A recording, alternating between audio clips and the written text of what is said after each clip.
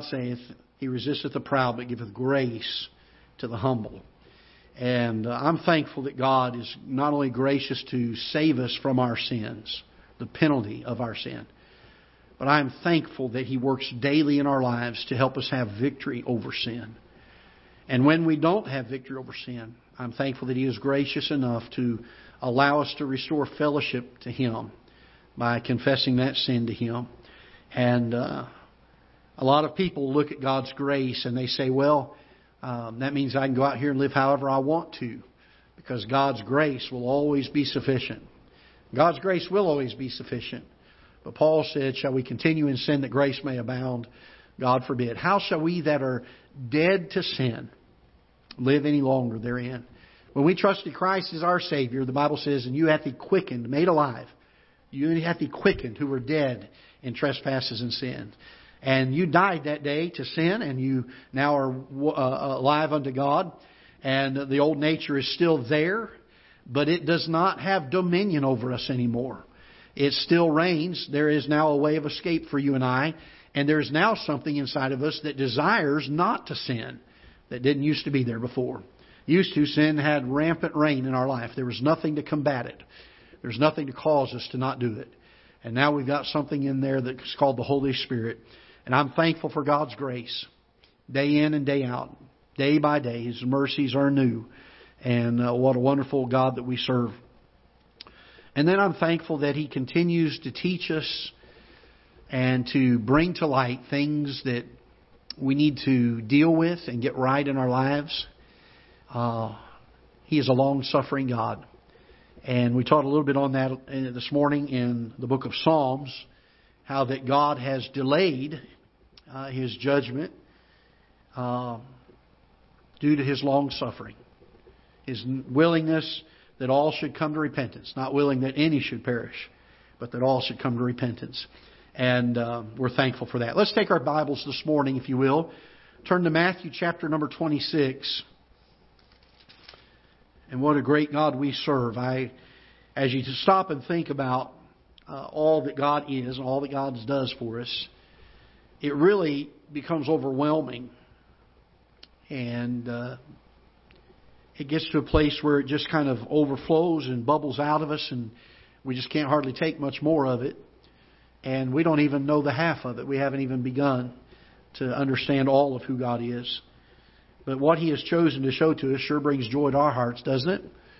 And gives us victory in our lives. Matthew chapter 26, and we're going to begin reading in verse number 69. Matthew chapter 26, and verse number 69. This is the story of the trial of the Lord Jesus Christ just before His crucifixion. And as Jesus has already told His disciples what was going to be happening. Not all of them understood fully what was going to be happening, but He had told them that. And He had mentioned to Peter that before the cock crowed that he would deny Him 3 times. And Jesus is standing in judgment, and Peter was a short way off.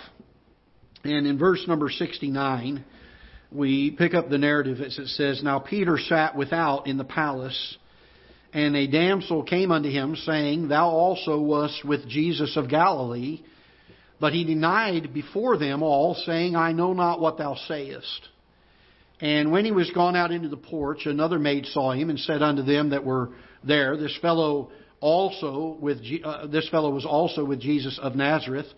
And again he denied with an oath, I do not know the man. And after a while came unto him they that stood by, and said to Peter, Surely thou also art one of them. Now I want you to note this phrase, For thy speech bewrayeth thee. Then began he to curse and to swear, saying, I know not the man. And immediately the cock crew. Father, we pray that you'll bless the message, and may you speak to hearts, and may you instruct us in the things that your word teaches us by way of righteousness and right living. Lord, I believe that most folks here today have made the decision to trust You as their Savior. And if there's someone here today that has not done that, then Lord, I pray that Your Holy Spirit will bring strong conviction to their heart and help them to see that need. And then may they have the desire to put their faith in You today for forgiveness of their sin, for the redemption from their sin, so that they no longer have to pay the penalty for it. That You would give them a home in heaven for all of eternity. So, Father, we pray that You would work in those hearts that may be here this morning. For Christians that are here today, Lord, I pray that You would help us to come with a hunger and a thirst to know how it is that You want us to live. And may we make those commitments to You that are necessary for us to be what we should be. May we be yielded to the truth of Your Word. And so guide and direct our steps.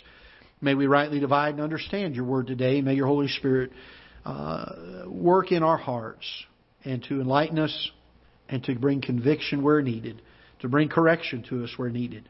May we commit ourselves to You today. In Jesus' name, amen.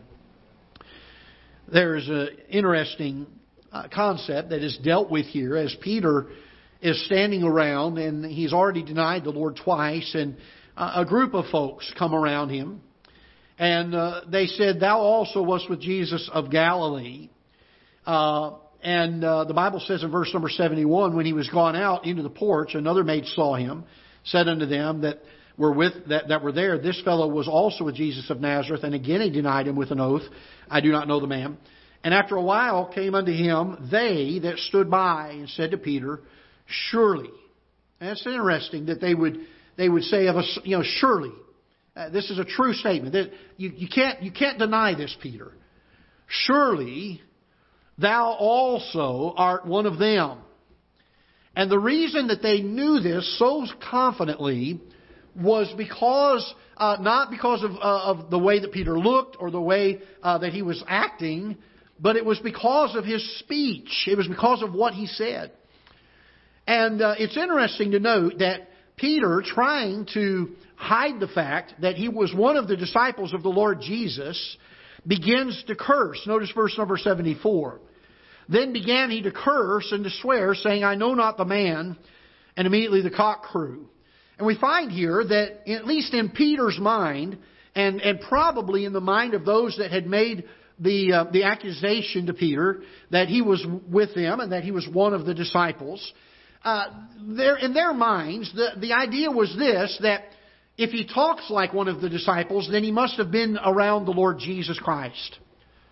He must have walked with Him. He must have been in His presence. He must have learned from Him as He taught things. And that teaching, that influence of the Lord Jesus, that close personal contact with Him, had no other alternative than to show itself in His life. And it showed Himself in this case by His speech. The things that we say. Peter decided in his mind in that moment, in that instant of being accused of it, that the best way to put that accusation to rest was to speak in such a way that they would not think that he was with Christ. Now, I want you to notice this, because a lot of times we focus on the fact that Peter was speaking a certain way and they thought he was one of the disciples. But I want you to notice, he changed the way he spoke. And the reason that he changed the way he spoke was because he did not want to be identified with the Lord Jesus Christ. A lot of times, we were speaking a little bit this morning in Psalm 7 about the importance of our speech. David was under great duress. He was under great stress, and he was praying for God to deliver him and to save him from his enemies, from his persecutors. And he made the statement that the persecutors were devouring his soul. They were ripping him to shreds. And it wasn't a persecution of physical harm or somebody that was coming after him trying to take his life. It was a persecution based on the slander that was being spoken of about him. We made this statement that it is very important that we are careful how we speak. Our speech makes such a big difference in so many ways. It can actually determine, in some people's opinion, whether you are walking with the Lord or whether you have no part with Him. In fact, our speech oftentimes is one of the few things that people can look at and say, there's a Christian, or there's someone who trusts the Lord, or there's someone who names the name of Christ, or there's someone who does not go to church much, they don't love the Lord, they're not walking with the Lord. And I say all that because in the last year or so, about the last 9 months, I have been trying to help my son start a small business. And he's doing pretty well at it. But in doing that, I have to talk to some of the customers that he has. And it's amazing to me. Almost every customer that I talk to, in the course of talking with them, we'll talk about the job and what they're doing and everything. And then usually they're trying to talk to me more, and I'm trying to push it off to my son. And I'll usually say, my son's the owner of the business. He's the one doing this. I said, I'm a pastor. And that's what I do. That's what I do. That's who I am. And it's amazing to me how many people in the early part of that interchange will cuss, will speak in language that's innuendos and things that are not pure and not right. And then when I say I'm a pastor, they'll shake my hand. Oh, that's so good to hear. I go to such and such church. And folks, I don't mean this to be comical. I mean this to be a sad state of Christianity today. Because our speech bewrayeth us. And that holds true whether we're speaking good or whether we're speaking evil. Because our speech will always bewray us. You can tell by what somebody says oftentimes how close they are to the Lord Jesus or how far away they are from Him. Look with me, if you will, in the book of Titus chapter number 2 for a moment. Titus chapter number 2. Paul is teaching a young man some things about pastoring, some things about being a godly example to the flock. And even though this is taught to a pastor, can I say if he's teaching a preacher how to be a godly example, can we not learn from that same teaching? That if I want to be a godly example, if I want to be a witness, if I want to be an ambassador of the Lord Jesus Christ this side of heaven, then maybe I can learn from what Paul was teaching Titus about this idea of being a good influence and being able to have a good testimony. And so we find in verse number 7 of Titus chapter number 2, let's back up to verse number 6. He says, in chapter 2, verse number 6, he says, young men likewise exhort to be sober-minded in all things, showing thyself a pattern of good works. So he's saying, Titus, I want you to teach these young men. I want you to exhort them to be sober-minded. And when you do, Titus, you yourself need to show a pattern of good works in doctrine. And we speak highly of this, showing uncorruptness of doctrine, having right doctrine. Then he says gravity, sincerity, verse number 8, sound speech that cannot be what? The fact that Paul had to specify that the sound speech needed to be such that could not be condemned implies that there is a speech that a Christian can have that can be condemned. If Paul has to teach a young preacher this, could we not all learn from it? That there's some speech that does not become a saint of the Lord Jesus Christ. There is some speech that when people hear it, they are not drawn to Christ, but they are distanced from Him. Look once again with me, if you will, to Colossians chapter number 4. And then we're going to be moving over to the book of James. Colossians chapter number 4.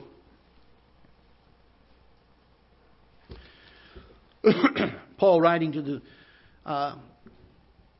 the church at Colossae in verse number 6. He made this statement. He said, let your speech be, what's the next word here? Always with grace. How often should it be with grace? All the time. What does it mean to have gracious speech? Well, we need to understand what grace is. Grace is unmerited favor. Grace is that which is not deserved. To be able to have speech that is gracious speech means that even when somebody does something to you or speaks ill to you, you don't respond in like manner. He says, let your speech be always with grace, seasoned with salt. Now, the idea of salt in Scripture was given, of course, in the Sermon on the Mount, Matthew chapter number 5, when He said, ye are the salt of the earth. And He wasn't speaking of the white stuff you pour on your table. He's talking about the purifying, the seasoning effect that salt has to this world. And the idea that as Christians, we are that salt. As the Lord is able to reflect His light through us, as the Lord is able to use our vessel to proclaim His message, we are to be that salt. And it tells us here, and Paul was telling the church at Colossae, that the speech that we have ought to be salty speech. It ought to be that which purifies this world. It ought to be that which seasons this world. It ought to be that which brings purity to this world. And as God's people, we need to learn to have godly speech in our mouths. I think it would go without saying that obvious curse words should never be spoken by a Christian. I'm going to say something that some people may be not aware of, and you may do it, not even realize you do it. But there are words that we use in place of cuss words. And it is no different, because we know what those words stand for. When I was growing up, my family, if I said the word G-O-S-H, I got my mouth washed out with soap. You know why? Because it stood for another word that took the Lord's name in vain.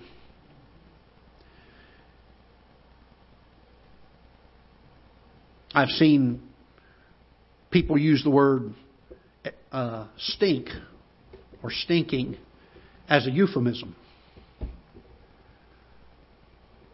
Again, it represents another word. Can I tell you this? It should never be named among a Christian. You say, Pastor, you're on a soapbox issue. No, I'm not. I'm on the point where our speech bewrayeth us. Our speech will either point people to Christ.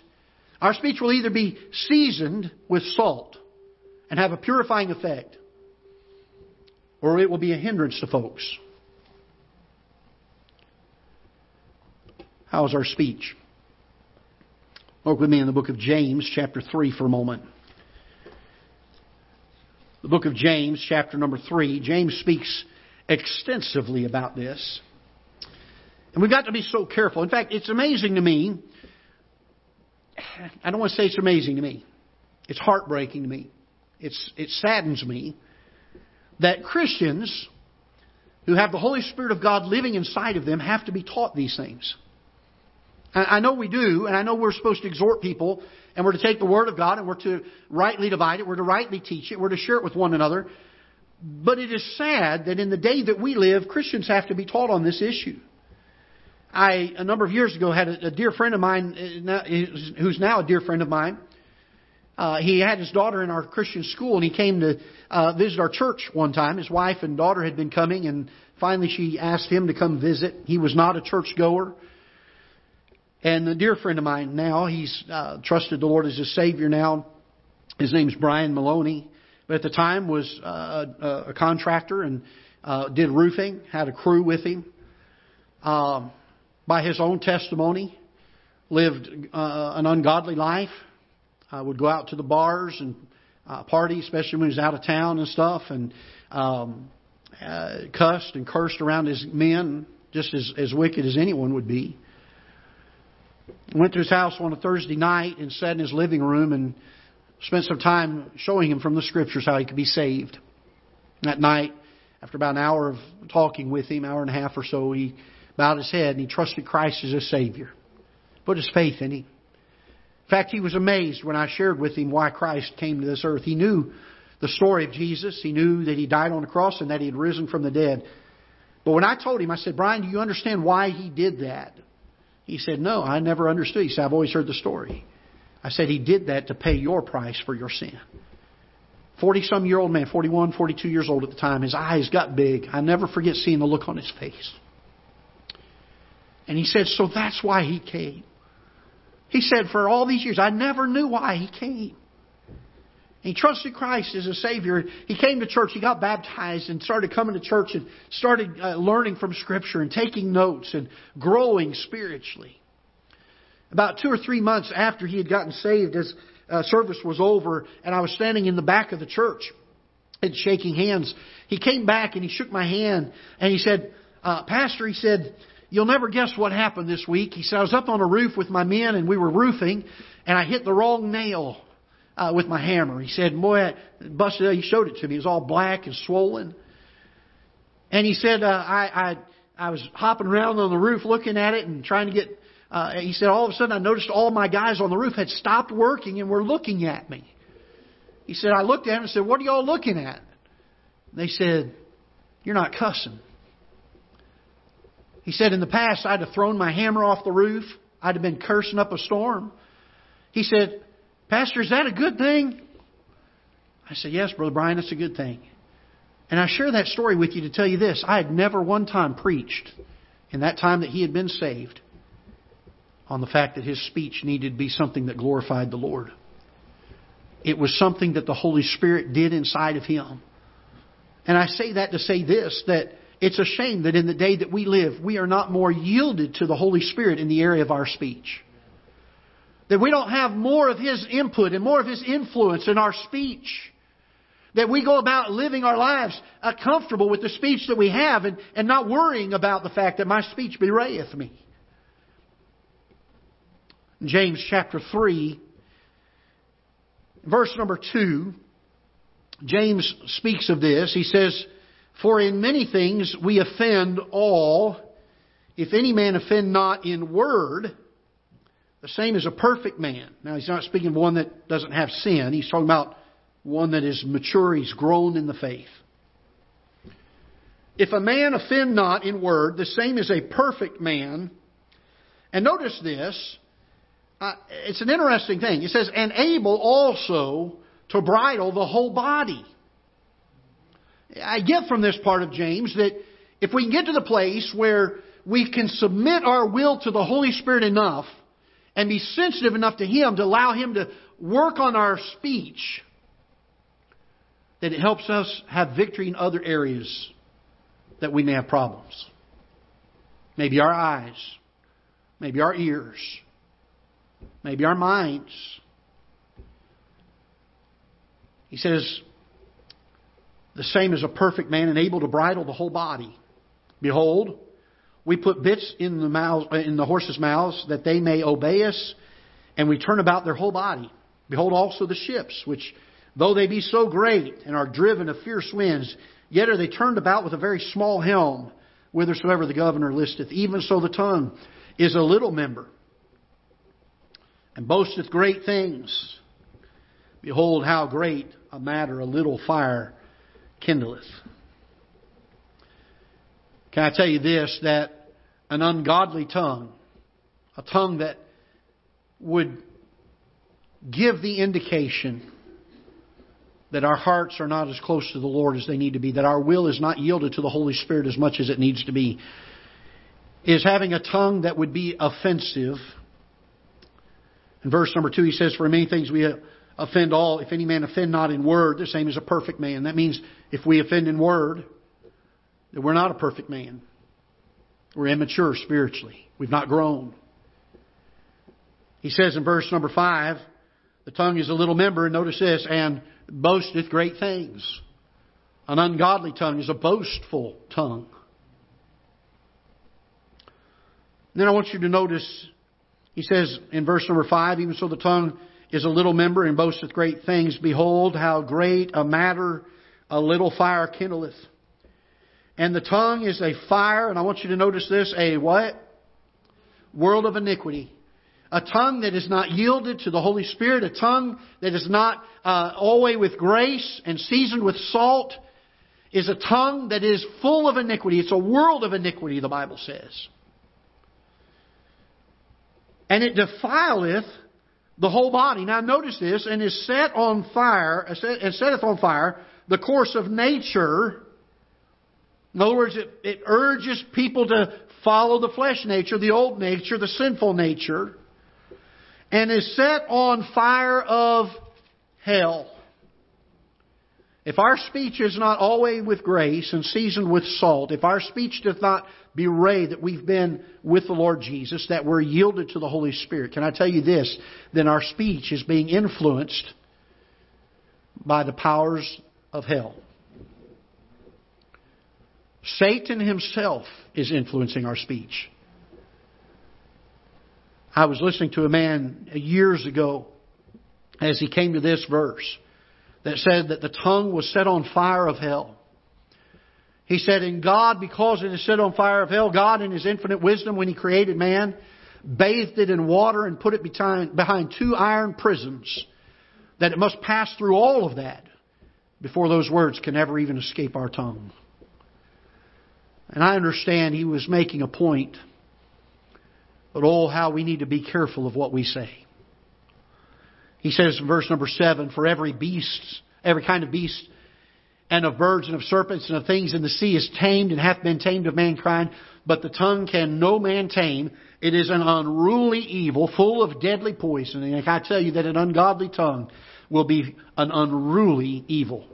Not able to be corralled. Not able to be controlled. Its evil just happens. I've heard this statement before. I've said this statement before. I spoke before I thought. My tongue engaged before my brain was in gear. Folks, that's not an excuse. That just says that our tongue is an unruly evil. It's not controlled by the Holy Spirit. That just tells us that the flesh nature has control and that the influence of Satan has a control on our tongue. That's all that says. Well, I spoke before I thought, or I didn't mean to say that, are not reasons for a Christian to go on not having their speech seasoned with grace and salt. The Bible says, but the tongue can no man tame, is unruly evil, full of deadly poison. Therewith bless we God, even the Father, and therewith curse we men, which are made after the similitude of God. Out of the same mouth proceedeth blessings and cursings. And I want you to notice this. This isn't Brother Greg on a soapbox issue saying this. This is the writer of Scripture, that James, who is under the inspiration of the Holy Spirit of God, writing every single word that God is giving him to write, that says this: my brethren, these things ought not so to be. You say, well, Pastor, I don't like this message. I don't know if I'm ever coming back. It's not my message. It's what God has written in His Word for every single one of us. And folks, lest you think I'm standing up here and just trying to throw this out and say, you guys need to behave. This message is as much for your pastor as it is for any one of us. Because that tongue is hard to tame. It is set on fire of hell. It is a world of iniquity. It is something that must constantly be guarded. It is something that must constantly be yielded to the influence of the Holy Spirit, to ask the Lord to help us with our speech. Lord, may my speech be glorifying to You. I don't want my speech to cause some unsaved person to get bitter at You or to think that Christianity is hypocritical and have nothing to do with God. I don't want my speech to do that. Lord, I don't want my speech to cause a brother or sister in Christ to be hurt and to have their soul injured or to be destroyed because of something I've said. Lord, help me. By the way, we talk about it being the tongue, but we can express it over a keyboard on a computer as well. And just because you say, well, Pastor, I don't ever say those things, if you post them, they're just as bad. They do just as much damage. We try to praise God on Sunday and sing the hymns, and then through Monday through Saturday, our speech bewrayeth us. All of a sudden we get out of church, we're around our work co-workers, or we're around our neighbors, we're around our friends. Our speech changes, doesn't it? And out of one side of our mouth we praise the Lord, out of the other side of our mouth We're cursing Him. By the way, they come up with these acronyms now. Have you noticed that for texting? OM, and then they have another letter there.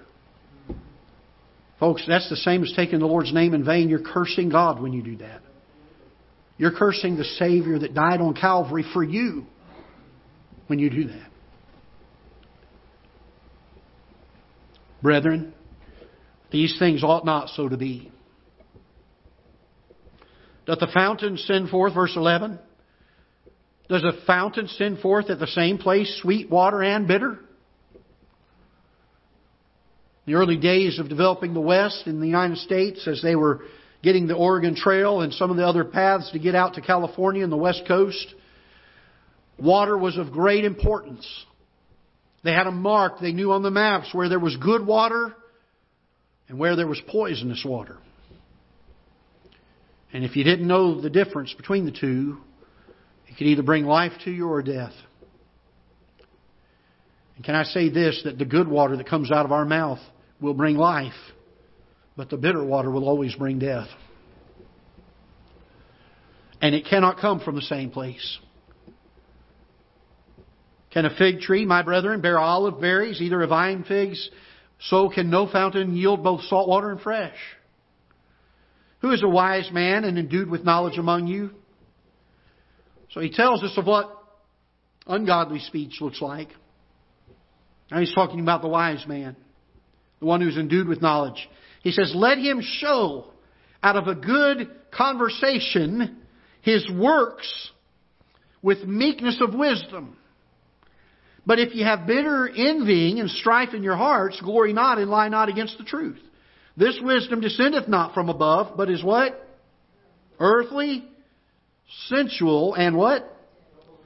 Devilish. That's where this comes from. It's not from above. You cannot say that I'm a Christian and then go around speaking like this and say this is what God allows me to say and this is the Holy Spirit dealing with and controlling my speech, and speak of evil things and speak of ungodly things, because it doesn't come from above. It's amazing how many things that we do in the flesh that we say are given to us to do by God. Don't blame God for our fleshly living, our carnal living. We're either pure in our speech or we're bitter in our speech. We either have fresh water or we have salt water. In verse number 16 he says, for where envying and strife is, there is confusion in every evil work. But wisdom that is from above, and here's what our speech ought to be like, is first, what? Pure. Our speech ought to be pure. I was at a high school graduation. This was probably 25 years ago. I was at a high school graduation, and they had a commencement speaker and a guest preacher. And the guest preacher was up there, gave a great commencement address. I remember thinking as I left, boy, these young people really got a great challenge from God's Word tonight. And just left them fired up. It was a good Christian school. And boy, I thought, boy, what a great commencement. We were in the back of the church after it, and I was shaking hands with folks. And the pastor that had spoken, that was a visiting pastor, came up to me and he pulled me to the side. And he said, he started asking me a question. And I thought, that's a weird question to ask. And I was like, I don't know. And then he gave me the answer to it, and it was supposed to be a joke. The question he had asked had an answer that was supposed to be funny. And I'm going to stand here today and say, in shame to his testimony, that it was probably one of the most vulgar, immoral jokes I have ever heard in my life, and it came from the lips of a pastor. Unless we sit here today and say, well, this message is for folks that really have a struggle with their language. No, this is for every Christian. This is for every single one of us here today. The wisdom that ought to control our lips, that ought to control this tongue, is first pure. The things that we say ought to be pure things. They ought to be things that are honoring to the Lord Jesus Christ. They ought to be things that if the Lord Jesus Christ were physically standing in front of us in person, face to face, and we were conversing with Him, He would not blush at, or He would not be angry at, or He would not be embarrassed by.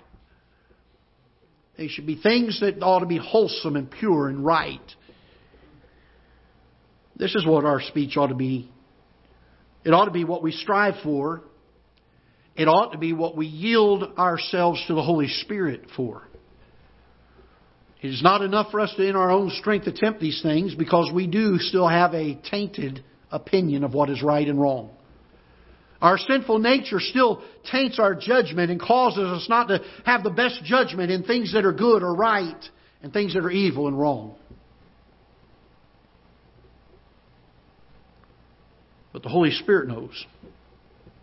And He lives inside of me, and He lives inside of you. And as we yield ourselves to Him, He will help us in this area. He will give us control of our tongue. This wisdom that is from above is first pure, then peaceable. Well, that's a big one, isn't it? Peaceable. Gentle. How often is our speech not gentle? I preached a message a number of years ago on the fruit of the Spirit, and one of the characteristics of the fruit of the Spirit is gentleness. As I got to that characteristic of that fruit on a Wednesday night, the title of the message was Fragile, Handle with Care. And the reason is we don't treat one another and we don't treat the world with care. We don't treat with gentleness. People are fragile. People's spirits are fragile. It doesn't take much other than a word. There's not a sword that can pierce the flesh that can hurt or cause more harm than a word that is spoken that is not from above. This wisdom that is from above is first pure, peaceable, gentle, easy to be entreated, full of mercy and good fruits, without partiality and without hypocrisy. The fruit of righteousness is sown in peace of them that make peace. How's your speech today? We have been so influenced by what we have seen and what we have heard in the world that we live in today, that oftentimes it pours out of our mouth and we don't even take the time to realize it.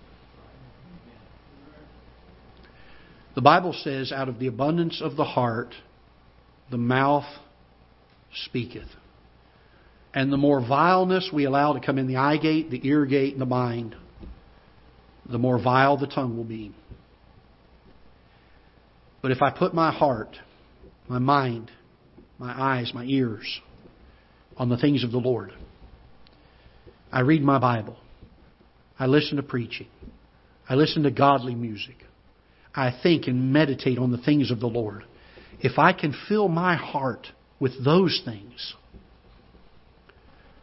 then my speech may bewray me as having been with Christ. How's your speech today? I know this is more of probably a Sunday school type lesson.